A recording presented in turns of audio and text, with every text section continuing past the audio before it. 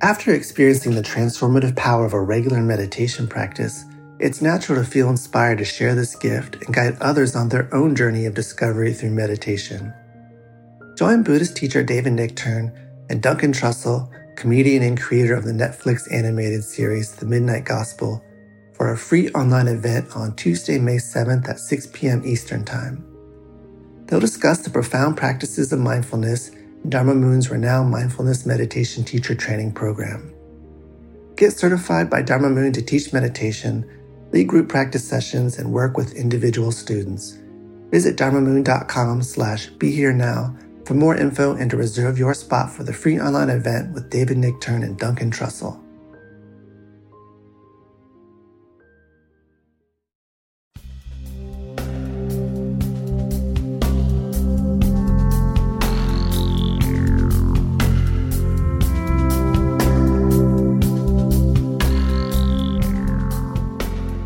Hey everyone, Raghu back with Mind Rolling and an old friend, Ralph De La Rosa. Ralph is my Buddhist therapist. One of them, I have a few of them, and they're all extraordinarily helpful. Welcome to the show, Ralph. Thank you so much. It is truly a pleasure to be here with you. Yeah, great. Well, we're all going through quite a bit these days, ain't we? We sure are. And knowing, because we've been talking off and on for several weeks, actually, trying to arrange all this, you have been going through some extra suffering, I would say, right? You are not immune at all, and probably having to put into practice much of what you teach people. You could definitely say that. There's been some personal crises, multiple within all of this, non-coronavirus related. And, you know, it's a time both in the world and in our society and personally that I am deeply grateful for having some years of practice integrated into my life, because it's come into play in such an unprecedented way. I bet. Yeah. Yeah. And you don't need the extra, really. I mean, you know, I know, people like my contemporaries from being in India, where you see this background back in the day. Yeah. And yeah, we're all, without any, there's like, you have some direct cause and conditions going on aside from the virus. But you don't need those extra causes and conditions. And we're like, you wake up in the morning and you're not sure why you feel this unease. Right. And it's a very pervasive thing. And I quote, I have been quoting lately, the Chinese have a really great characterization of these times. And for them, they characterize times of great chaos as dangerous opportunity, right? Yeah. Dangerous opportunity. And is it not that? No risk, no reward. That is true. And just to demystify things maybe for the listeners. Okay, yeah, that'd be good. Too abstractly, I had a situation erupt in my apartment with an aggressive neighbor, and I found myself sharing a 2-story duplex with somebody who was making active threats and acting in an intimidating manner towards me. This happened right at the onset of That's right. I came home from a snowboarding trip, and this gentleman had moved in, and it was just right when Corona got really serious, and it was like the two, just intertwined. But I'll just say, as you know, the path is one of alchemy, right? How do we turn these difficult situations, to put it in a nice way, into gold for ourselves? And so I'm actually joining you from Lake Tahoe, California, where my need to leave my apartment suddenly, which was in Beacon, New York, turned into, let's go to my home state of California, be a little closer to my family, be with the trees, be with the mountains, and and ride this thing out here, maybe for the next year or so. And so really, the journey with this gentleman, who I hugged goodbye, by the way. Really? Oh, tell me that. Oh, wow. Our relationship. But I figured, let's make a really empowered choice rather than a reactive choice in terms of where I ended up and all of that. Mm-hmm. Right. That's great to hear. Actually, wonderful to hear. So, yeah, go ahead, Mel. I do offer that not so much to brag about my good fortune in the midst of all of this. To be able to have that sort of mobility, is certainly very, very privileged. But more because it's an analog, right, for so much of what we are going through, personally speaking. Society is a little bit different, politically it's a little bit different, but personally, with people feeling trapped, with people feeling like their options have never been more narrow, with all the anxiety and the worry and the fear that's out there and what have you, that's it's the bullet points are the same for all of us. That dangerous opportunity, like you said. Yeah, absolutely. So one of the things, and it isn't really brought on particularly by this pandemic, but it's something that I find in my own milieu generational, that you get into spiritual practice, and that over the years, it will absolutely take care of all of the issues that come up, including, the emotional issues, the psychological issues, and all of it. And I guess in more recently, in recent years, and also partially because of my closeness to Ram Dass, Right. him being, very much coming out of that world, the world of therapy and psychology, I have come to find that it is extraordinarily important to do the kind of work that seems quite easy to bypass through different practices for many, many people. And I've seen it in myself. And then it got to the point where, some striking things were going on in my life. And I just knew that the practicalities of delving into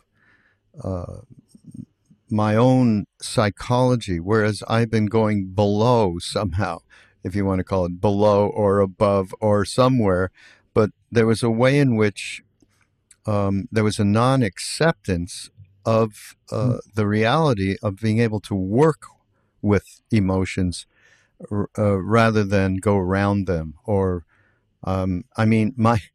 when I was first in India with Neem Karoli Baba, I got a built-in story going about, I am a sadhu, yogi, I don't need the world, And because of the circumstances, they felt very much like that. And then throughout my life, that story, which I started to believe less and less as time went on, it formed a basis for a kind of escapist thought pattern, right? I can always do that. Screw this. I can just go off and be in these mountains right here behind me, and no problem. And so that's why I'm, Ralph and I had a conversation, must be a year ago or so, a year and a half ago, I'm not sure.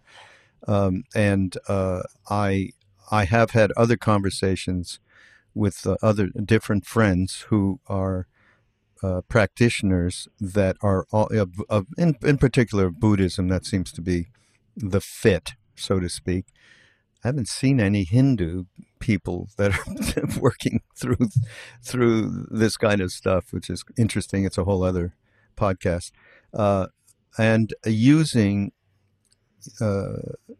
Buddhist psychology and Western psychology as practices to help us really identify and dig deep into what it is that, where it is that we are caught. And, so let's talk about emotions. And, there's something that you wrote or said at one point, which I made note of. And it's, it's probably maybe it's not that long ago, that in the midst of anxiety and panic and the nervousness and uncertainty, that the reminder that you had that we are not bound to how we feel in any given moment. You do not have to shut down or shove aside your emotions in order to quell them. And you quote, say, actually, that's an act. That's an act of self-violence. And that rang really true. Talk about that a little bit. I mean, it's a dramatic statement, yet I think a very true statement. Yeah, and it sounds dramatic at face value, but it is a subtle form of aggression that we enact anytime that we're not in full acceptance of who and what we are in, the ever-changing tides of things. It actually takes a tremendous amount of work to shut down our anger or to medicate our anxiety or to pretend, some terrible habit isn't there.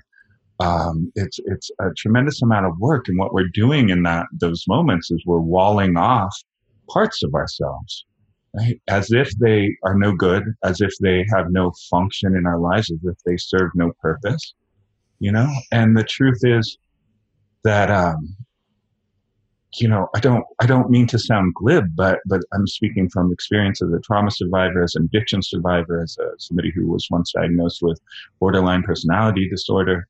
That the pain and the fear and the troubles in our lives actually can, when we know how to work with them, like you were talking about, when we've ingrained some really good spiritual or good psychological habits around how we relate to those emotions, it can serve as the biggest inspiration, actually.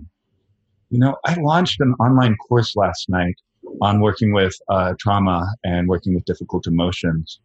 And I was awestruck because the registration was double. It was the fourth or fifth time I've offered this course, and the registration was double. Well, no shit. Yeah. And it's like, well, that speaks to the need being greater than. Yeah. But also, here we are. Twice the number of people are driven to ask deeper questions, to look at their lives in a new way, to take a risk and hang out in a 6-week course with some Yahoo that they, know from Instagram. And, we don't, this, and we don't ask the real questions when we're cozy. We think we've got it. And, I did that same dance with Bhakti Yoga myself too for a long time. Like, let me just put on the white and wear the beads and the tilak on the forehead and I'll go by my Sanskrit name. And as long as I can just, chant to outrun this other version of me, then I'm good. But the problem is that other version of me kept catching up to me, So sooner or later, we've got to turn around and face what's in us. And that's not bad news. That's the beginning of a transformative journey. Yeah, and the idea of accepting the fact that these things that do come up, anger and depression and worry and all the uncertainty, everything that's going on, painful relationships is a biggie too. And to look at these phenomenon not as enemies, but as wonderful. The universe is speaking to us in a way that's going to allow us to transform. Without that spoken to-ness, how are we even going to realize any of this? Which is, goes back to, if we talk about the purpose of coming into a body and a life, and what that purpose is. Yeah. If we take the big picture, wow, yeah, this is I mean, and this is something that we brought back from India, and Ram Dass popularized the notion, suffering brings me closer to God. Mm-hmm. So, and he, it, it's a weird thing, of course. I mean, the kind of suffering that he had after this massive stroke, he could say that shit. Where, you know what I mean? I mean, he really, really lived it right up to the last moments of his passing. So, yeah, that, and you do talk a lot about that. Message, as you put it, messenger sounding an alarm, calling our attention to what longs to be healed at our depths. I think that's so super important. And, yeah, I talk a lot about the way that we are glued and stuck to our thoughts and belief systems. And, you know, I notice this is something that is very, very central to what you, how you work with people, basically. And that's unstuck, right? How do we get unstuck? And, yeah, talk about that. I mean, not just the philosophical thing, but the reality of what are we doing, what to do to get unstuck. I mean, you know, this real life. I mean, you just went through this very, very difficult thing where you're getting this tremendous animosity thrown at you, and it's probably triggered all sorts of different emotional things. So, how did you, you know, work with that? Yeah. I mean, and I'm a bullying survivor too. I mean, I was bullied basically to the point of acute PTSD and agoraphobia, and I dropped out of high school because I was afraid to go outside anymore when I was 16. And so this situation in my home that erupted was just bringing up the residue of all of that, and of all of that stuff that I thought I had healed too. But it was bringing it up in a new way, because you know the impulse to react, to fight back, to give in, and to engage was so pervasive the whole time, every day for weeks. I wanted to go off on this guy, and I managed to not once. And this is speaking as a recovering rageaholic. That, to me, that was a tremendous victory. But I like, by the way, just sorry to interrupt, but I love that what you just said is so in line with my own experience. I thought I was done with that. I thought I was done with that. I mean, that happened to me just not that long ago around something I thought I did not have any relationship with it anymore. Maybe I'll just share it with you just for fun, but I think I believe you know who Krishna Das is. Yeah. So, anyhow, we would go to India together at different times over many, many years. And we would go, and there was a woman saint who was with Maharaji Neem Karoli Baba for many, many years. And we used to see her all the time. And it was just wonderful to be in that kind of a space with a being like that. It was like, okay, we can go do that instead of plugging into go to IMS and do Vipassana meditation for 2 weeks and come out the other end fine. But in this case, it was because we're lazy. We're lazy bhaktis, right? We don't have what you all Buddhists have. You have that drive to hang in there. And we're going to talk about meditation later. But yeah, anyhow, so, you know, he and I, you know, we have a very close relationship and had for many years. And we walked in to sit with her, and he was sitting on one side and I was sitting on the other. And she just turned to him and gave complete attention to him. Me babkas, as they say in Yiddish. Nothing. Okay. And in my head, I went, you know, I felt this welling up of jealousy, which to me, that's not been a big part of the destructive emotions that I've had in my life. But there it was. And I had it, and I had it. And as soon as I had that thought, she just turned to me and went, Raghu. And I went, oh, fuck. How could this happen again? How? You mean that's still going on? You know, that kind of a thing. In this case, of course, it was very advantageous to have somebody around who absolutely knew what was going on and point it out, get that pointer right in the moment. But yeah, that's a biggie, because I find that when that happens, the fall down, it seems like a steeper, slippery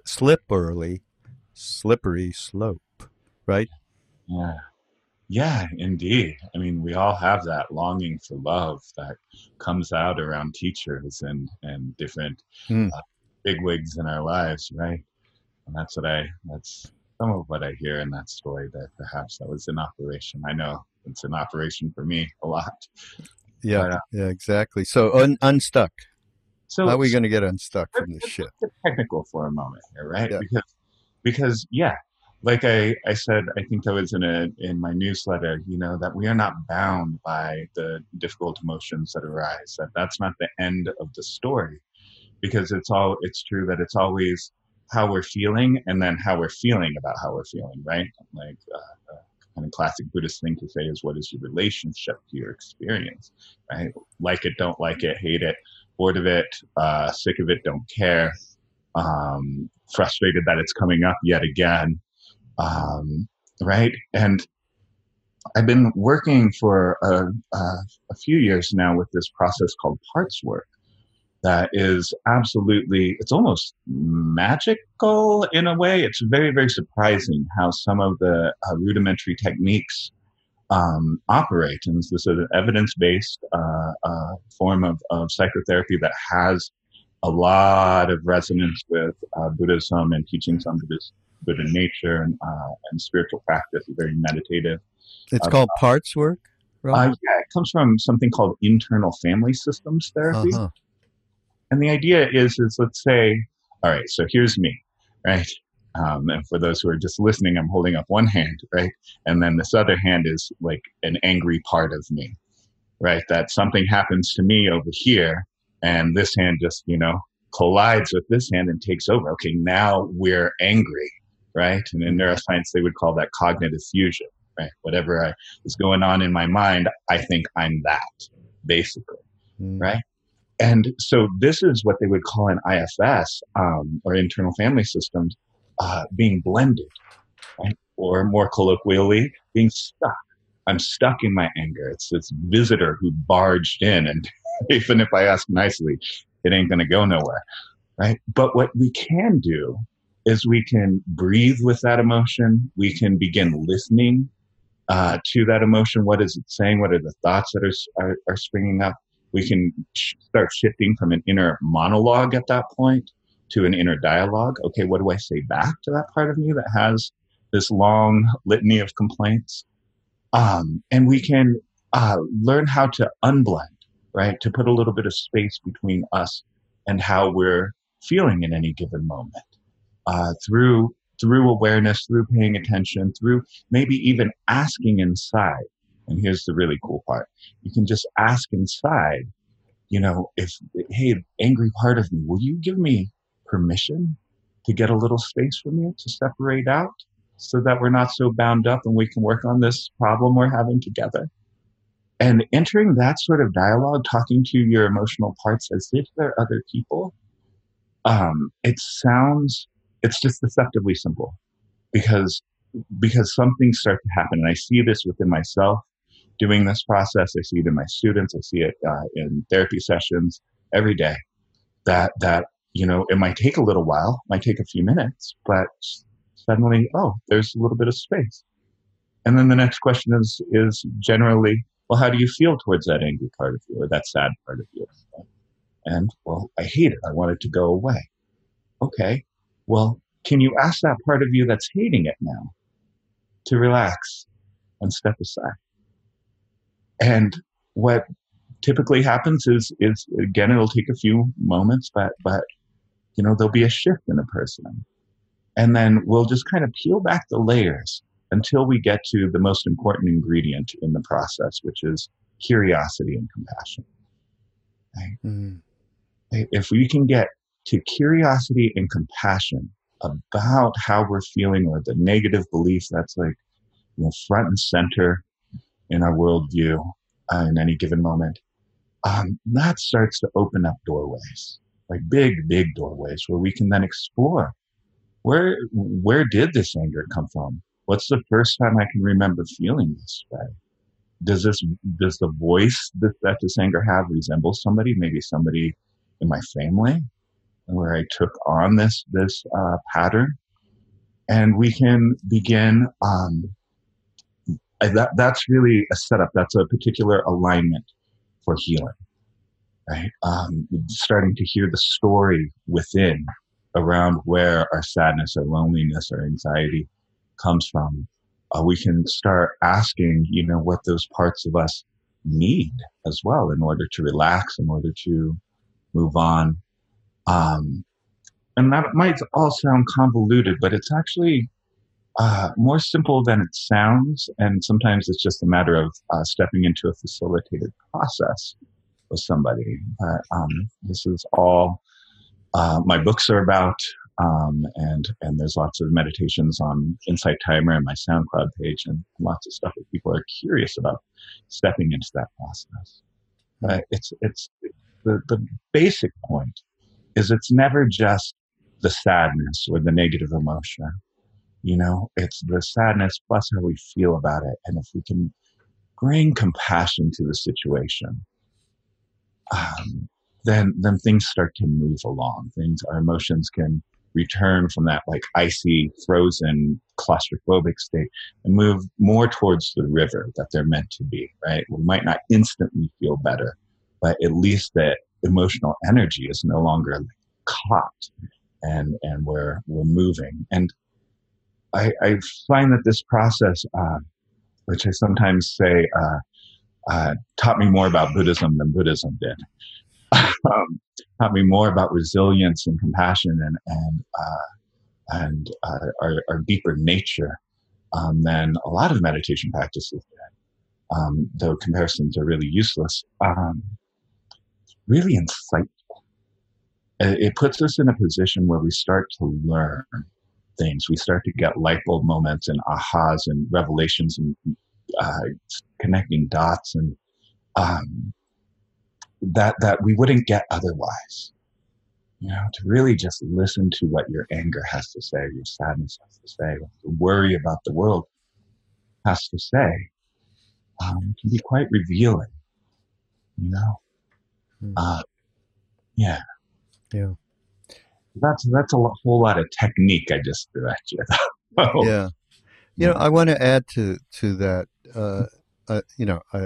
This is my ad, not yours, although, because there was another thing that you did talk about, which I'm quite aware of as well, where it's been scientifically shown, you say, to increase the emotions in the realm of generosity and love, shown to increase immune system functioning most positively to the point of enhancing the efficacy of the influenza vaccine in one study. That's kind of interesting given what's going on now, but so true. And you just talked about compassion, and we have to talk about starting compassion with oneself. And it's my problem sometimes with non-dual, or let's talk about Buddhist philosophy, because that's where we're at right now in terms of the packaging, is that there's a way in which a sidestep can happen, especially with talking about compassion, because it's a concept. Okay, you're going to turn in on yourself some kind of good feeling and okayness, right? Now, we were talking about bypass a little bit ago, and talking about, and you had done some bhakti yoga practice and chanting, and you can chant from here to forever, and that kind of thing. I posit, because it's the one thing that I can be sure of, that if I engage in, because chanting is one of the major things that we brought back, emblemized by what Krishna does out there in Jai Utah. And there's a way in which what it does for me is it bypasses the self-talk thing, the stuckness to my story or thoughts or judgments, all of that. It just completely goes, and I say that has, at the same time as I say that, I also say what I said earlier, one needs to approach all of those emotions in a way that reveals them, and in a way that it speaks to us to enable us to realize. Yeah. Right.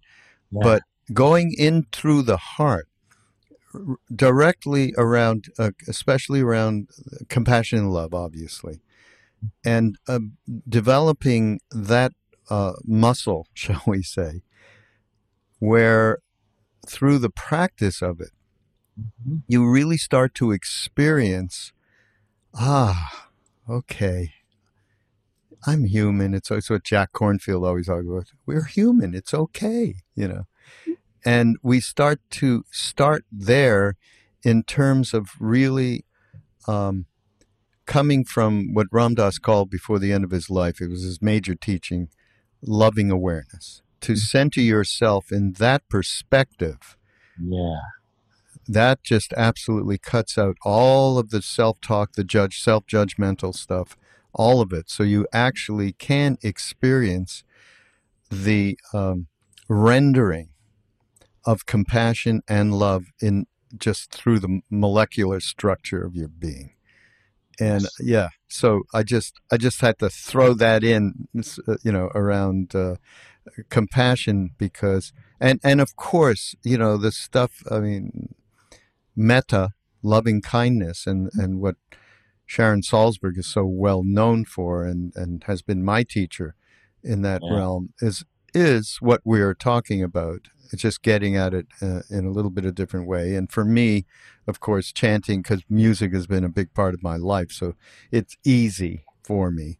For other people, the just down to earth metta practice is perfectly in line and in the same realm of getting to a point where there isn't a judgment, there isn't that second voice going, well, this is good for me, or I should do this, and so on. So anyhow, just throwing that in there around compassion, especially. I mean, we're talking about just two different inner technologies that lead to a opening of the heart, and it gives us a direct experience of that deeper human nature that lives within us all, right? Yeah, no, absolutely. I'll just say that, I mean, I work with a lot of trauma survivors, and those are kind of my people. And I know when somebody holds a lot of trauma in their body, they might chant japa and really resonate with that practice, but like that undercutting might be a little more difficult for them. They might be, bombarded by intrusive thoughts or intrusive sadness or what have you in the middle of their, practice. And so basically, to tie this together is then in that context, if one is in touch with that deeper nature in some way, if one has that loving awareness, can that upset part of you share in that? And in that way, your difficulty becomes your offering. Yeah. Becomes, part of an inner puja, if you will. Yes. Well said. Well said. And here's something else, everybody. I mean, it's a wonderful little quote from Ralph. Believe it or not, reactive emotions are our goodness cloaked in what appears to be neurosis. Okay? This is an important statement, Ralph, and I want you to open it up a little bit, because we are primed to believe that our reactive emotions are a destructive force that we must get rid of immediately. Oh yeah. Can I tell you a story? Yeah, please. I love the story.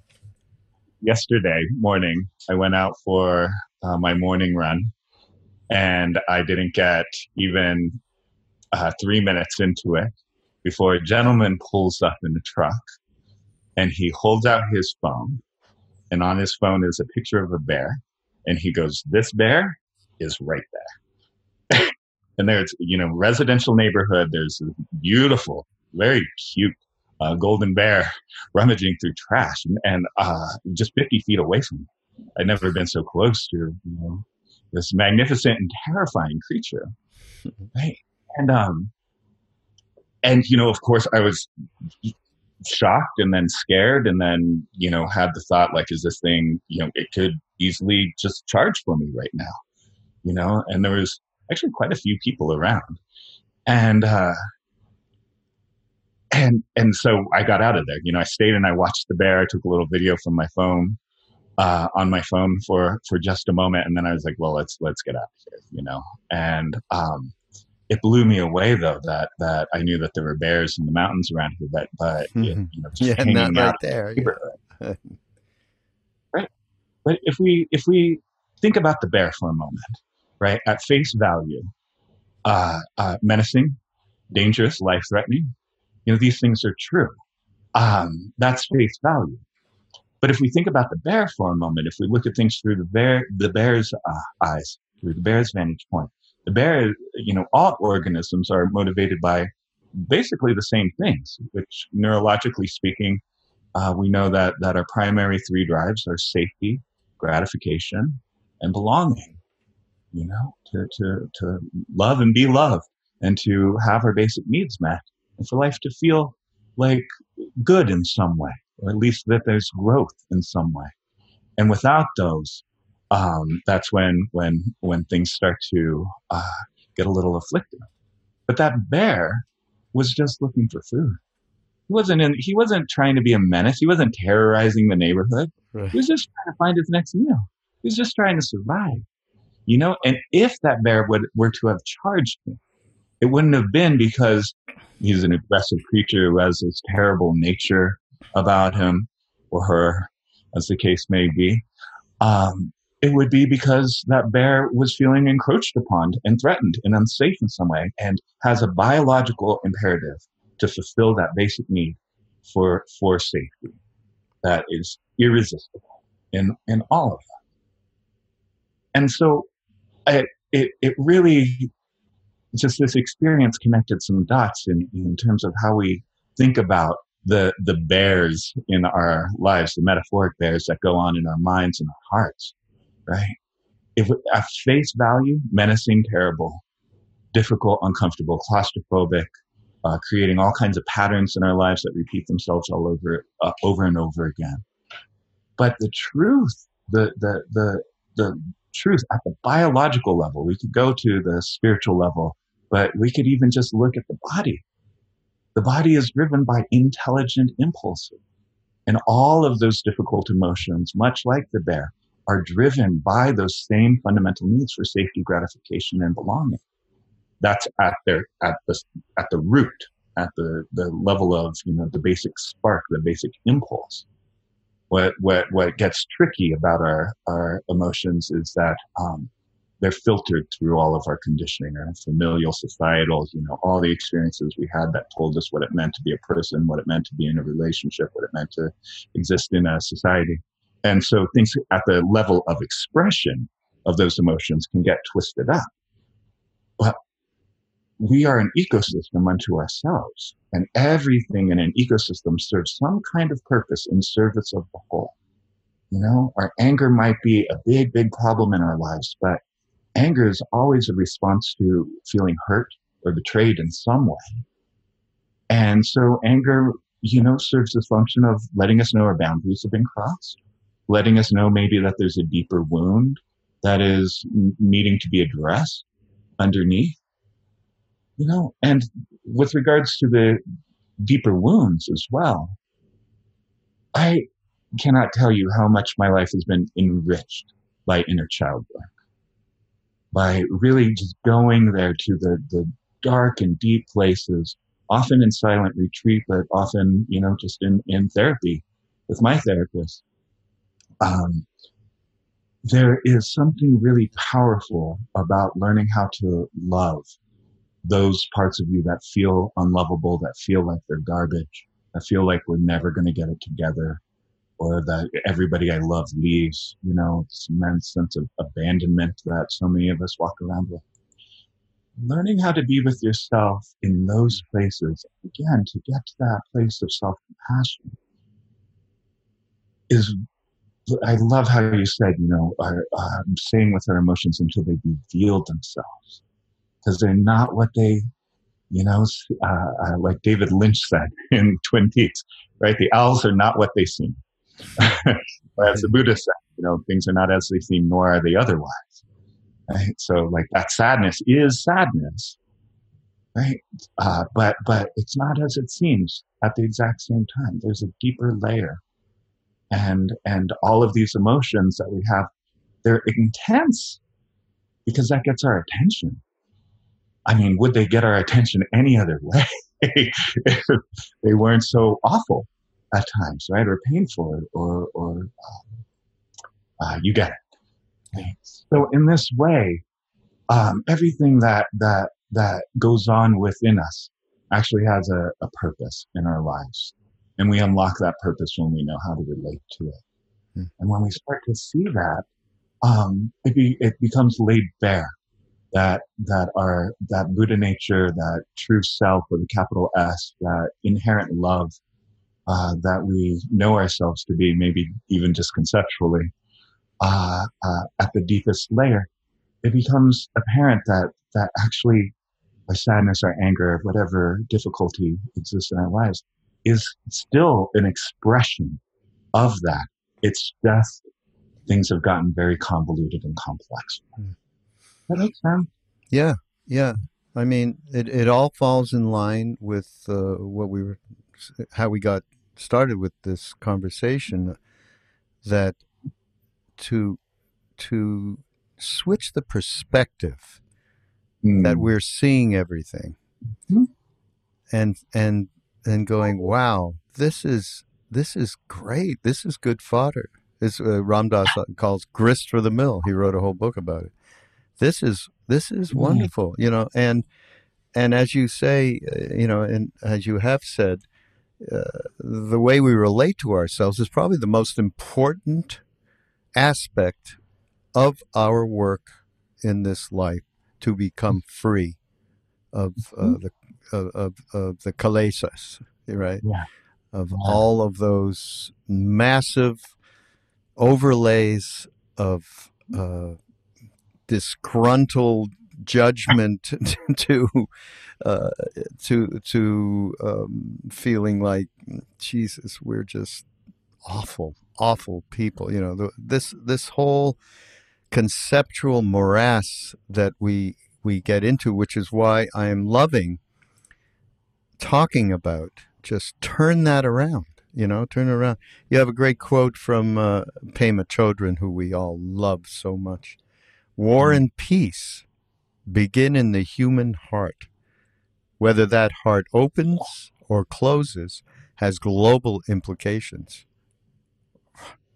That statement is even more powerful given what we're going through on all levels, from the pandemic to the social inequity to the political situation and the vast polarization that is taking place in this country. So, just switching that. It's a little flip. It can be. I think it's just a little flip of going, okay, right. Okay, I'm going to now create spaciousness by virtue of I am willing to allow these emotions to exist, and I'm going to have a cup of tea with them, right? And I'm going to say, stick around. Let's talk for a minute, which goes, fully into your parts therapy, right? Let's talk about this, right? And so I think this is invaluable, especially for all of us that are going through so much these days.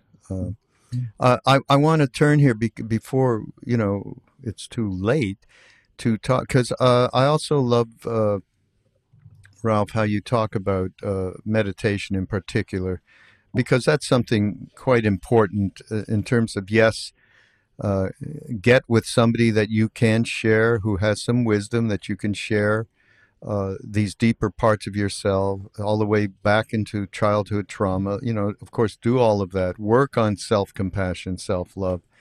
But there has to be a way, of course, to actualize some of this stuff, and certainly meditation, and I put chant in there. It's no more or less than meditation. You're repeating something. You got to let go. Let go, let go, let go. So, but I think this was interesting. You talk about the Tibetan word for mindfulness based meditation is GOM, GOM, and translate, you say, into familiarization or habituation, and I'm quite aware of that as well. And it's again an arena for becoming intimate with heart mind, right? And then you put a little bit of a different twist. Why don't you explain that? Can you talk about from familiarization to habituation? Give us that twist, because I think it's really great. Yeah, it's similar to the therapeutic stance and process that I described earlier. A little different in less conceptual forms of meditation, definitely. But I mean, if we look at the words familiarization and habituation, right? Familiarization that stems from the word family, right? And habituation, somebody's habitat is their home, right? And so this notion of meditation as a coming home to ourselves, coming home to the body, coming home to the heart, coming home to our deeper nature, or coming home to just the way things are maybe really shitty in the moment. But, one of the things, japa, meditation, whatever it is, having a daily spiritual practice, it begins to be a home base that no matter what's going on in our lives, we can return to over and over again. There's always this constant in our lives of having this space for ourselves where we can come home. And I think I borrowed a line in that newsletter from my first teacher, Vinnie Ferraro, who says that, meditation ought to be the kind of endeavor where, how we can come in from a long day, out in the world and just flop down on the couch and kick off our shoes and finally I can just be who I am and anything goes, pants optional. And meditation really can become that for us, and with regards to what we experience in meditation, we can start to think of those distracting thoughts or deep neurosis or whatever as members of our inner family, and can we claim those parts of us? And can we show them a little love? And like you said, can we have tea with our afflictions so that we move in the direction of, I lived for a long time with what felt like a very dysfunctional family inside of me. Everybody was yelling at each other all the time. Had to do some pretty intense things to get away from that. But can we move in the direction of a harmonious family where these parts of us are actually getting along and talking to each other and maybe even helping each other out? I'll share with you one example of that I've been working with more recently that's to great benefit, which is, I don't know about you, but the moment I sit down, like about 3 minutes into meditation, I get the best ideas, the best book ideas, or the best teaching ideas. It's like meditation teaching is actually my primary obstacle in meditation. And so I'll literally just ask that part of me that's coming in with all these ideas, you know what? That's a great idea. Would you mind holding on to that for me for about 20 minutes? And, every time I feel a little shift, and that part of me that's, hankering to get me to understand this phenomenal idea, which usually actually doesn't turn out to be so great after the meditation. But that part of me will kind of hang on to that for me. It's like giving a little kid a job when they're in the way as one is cooking a meal. You know what? Could you take the trash out for us or do the dishes? Just asking, the energy within you that's throwing up all this distraction. Could you just hang on to that for me for 20 minutes? We're doing something here. And that's what I mean by it becoming a harmonious family inside. Open lines of communication with all aspects of our being, all the non-selves that are running around inside of us. Hmm. That There's another great phrase from you that speaks to what you're talking about and is so, I mean, just the sound of it, people, oh, God, no. How about becoming the inner, rather primary love giver? Primary love giver to the inner children that are residing in this incarnation that you took. You know, it's such a difficult concept of being loving like that to what we consider are demons, and we've been taught to believe they are demons. You know, I see this in myself off and on. You know, I've seen this over these many decades. The only good thing about getting older, folks, is you stop giving a shit about what you think, and they are not. You become unstuck. You will become unstuck. We do become unstuck, especially if you get in at least a something on a daily basis of some kind of practice. And I think, hey, here's a great idea. Sit down in front of your anywhere, altar, in a corner, sit in your bed, I don't care where, and just think, okay, now I'm going to be a primary love giver to everything that comes up.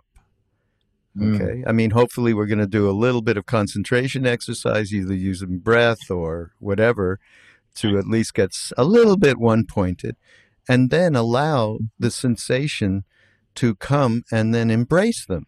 Can we do that? I mean, even that sounds like, you know, that's the love giver. That sounds like foreign.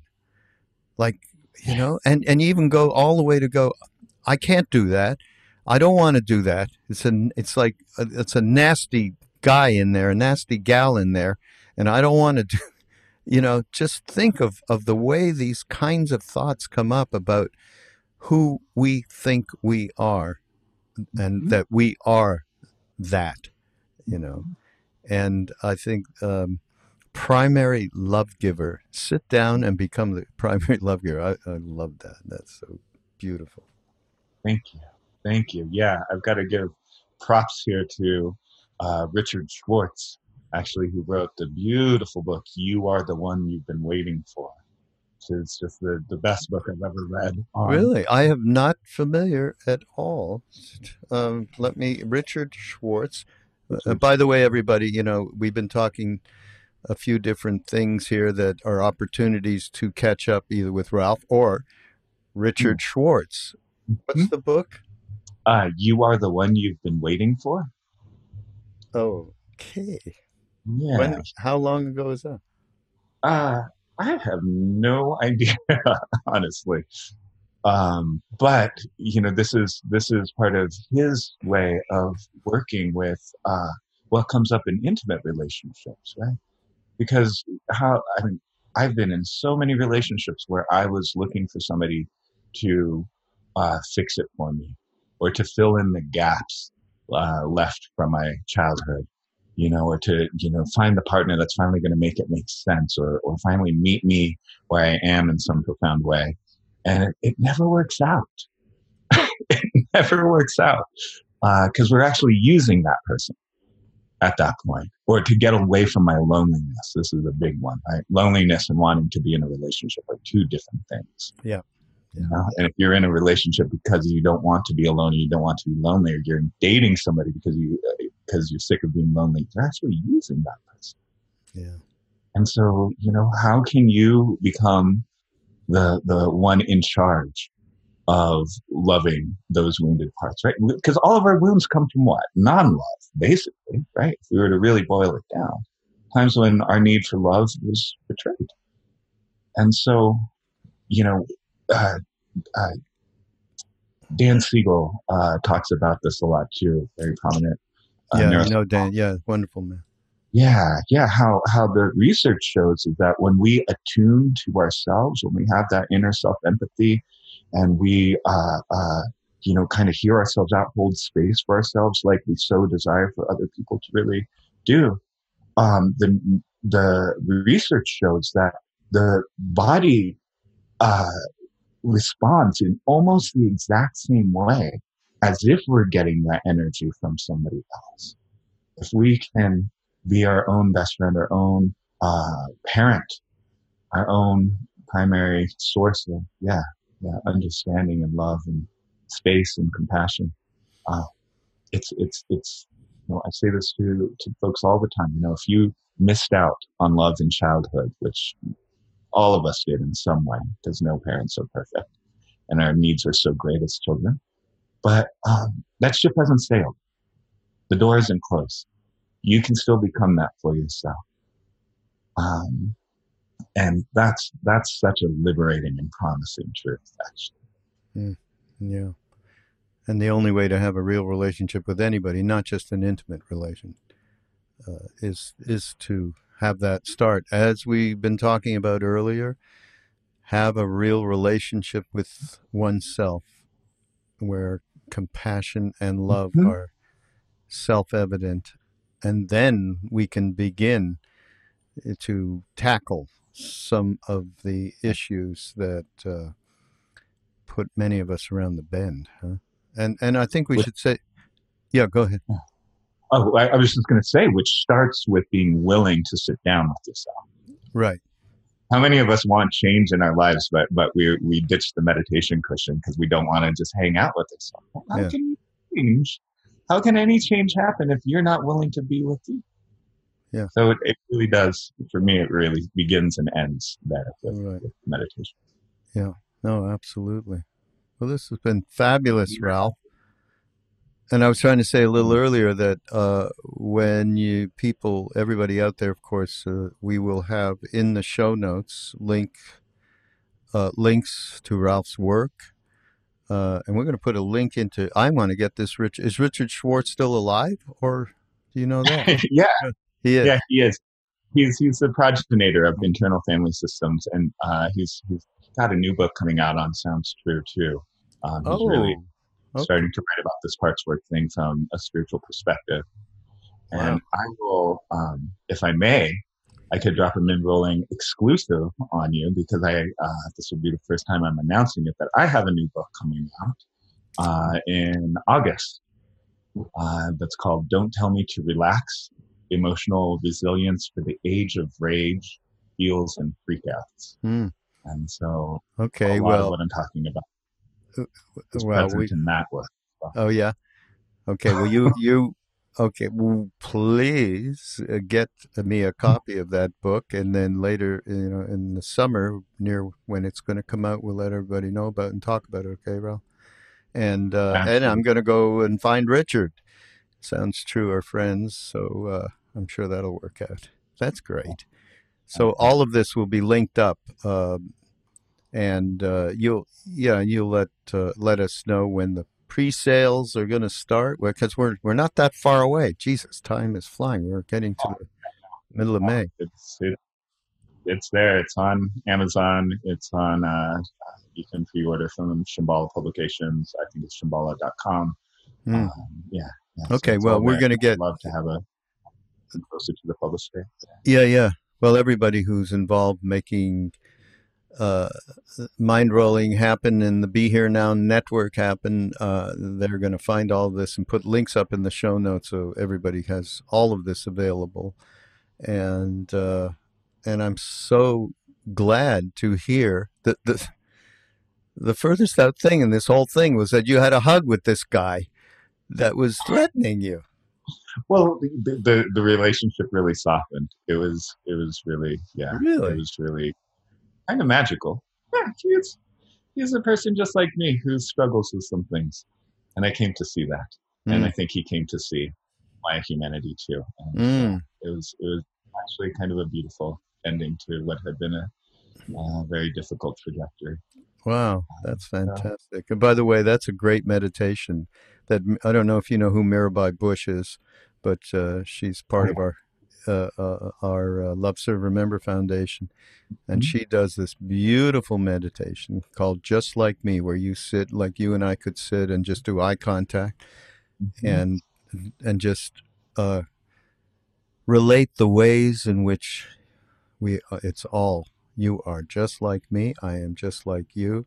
And as His Holiness the Dalai Lama said, we all want the same thing. We want to be happy, we want to have love, and we want to be kind, ultimately. And yeah, I think the Dalai Lama, he said his mother was completely loving and compassionate. He said, that's why I am like I am. He said before, he said, as if the Dalai Lama is not a trauma survivor too. I mean, yeah, right. So if we're talking reality, right? He's living evidence that transformation is possible through that. Absolutely. Yeah. The greatest human being on the planet, as far as I'm concerned. Oh, wonderful to see you. I'm glad you're safe and sound back here in California, Ralph. And we'll talk a little later in the summer again. And meanwhile, have a great day. Yeah. Everybody. You have a good one too.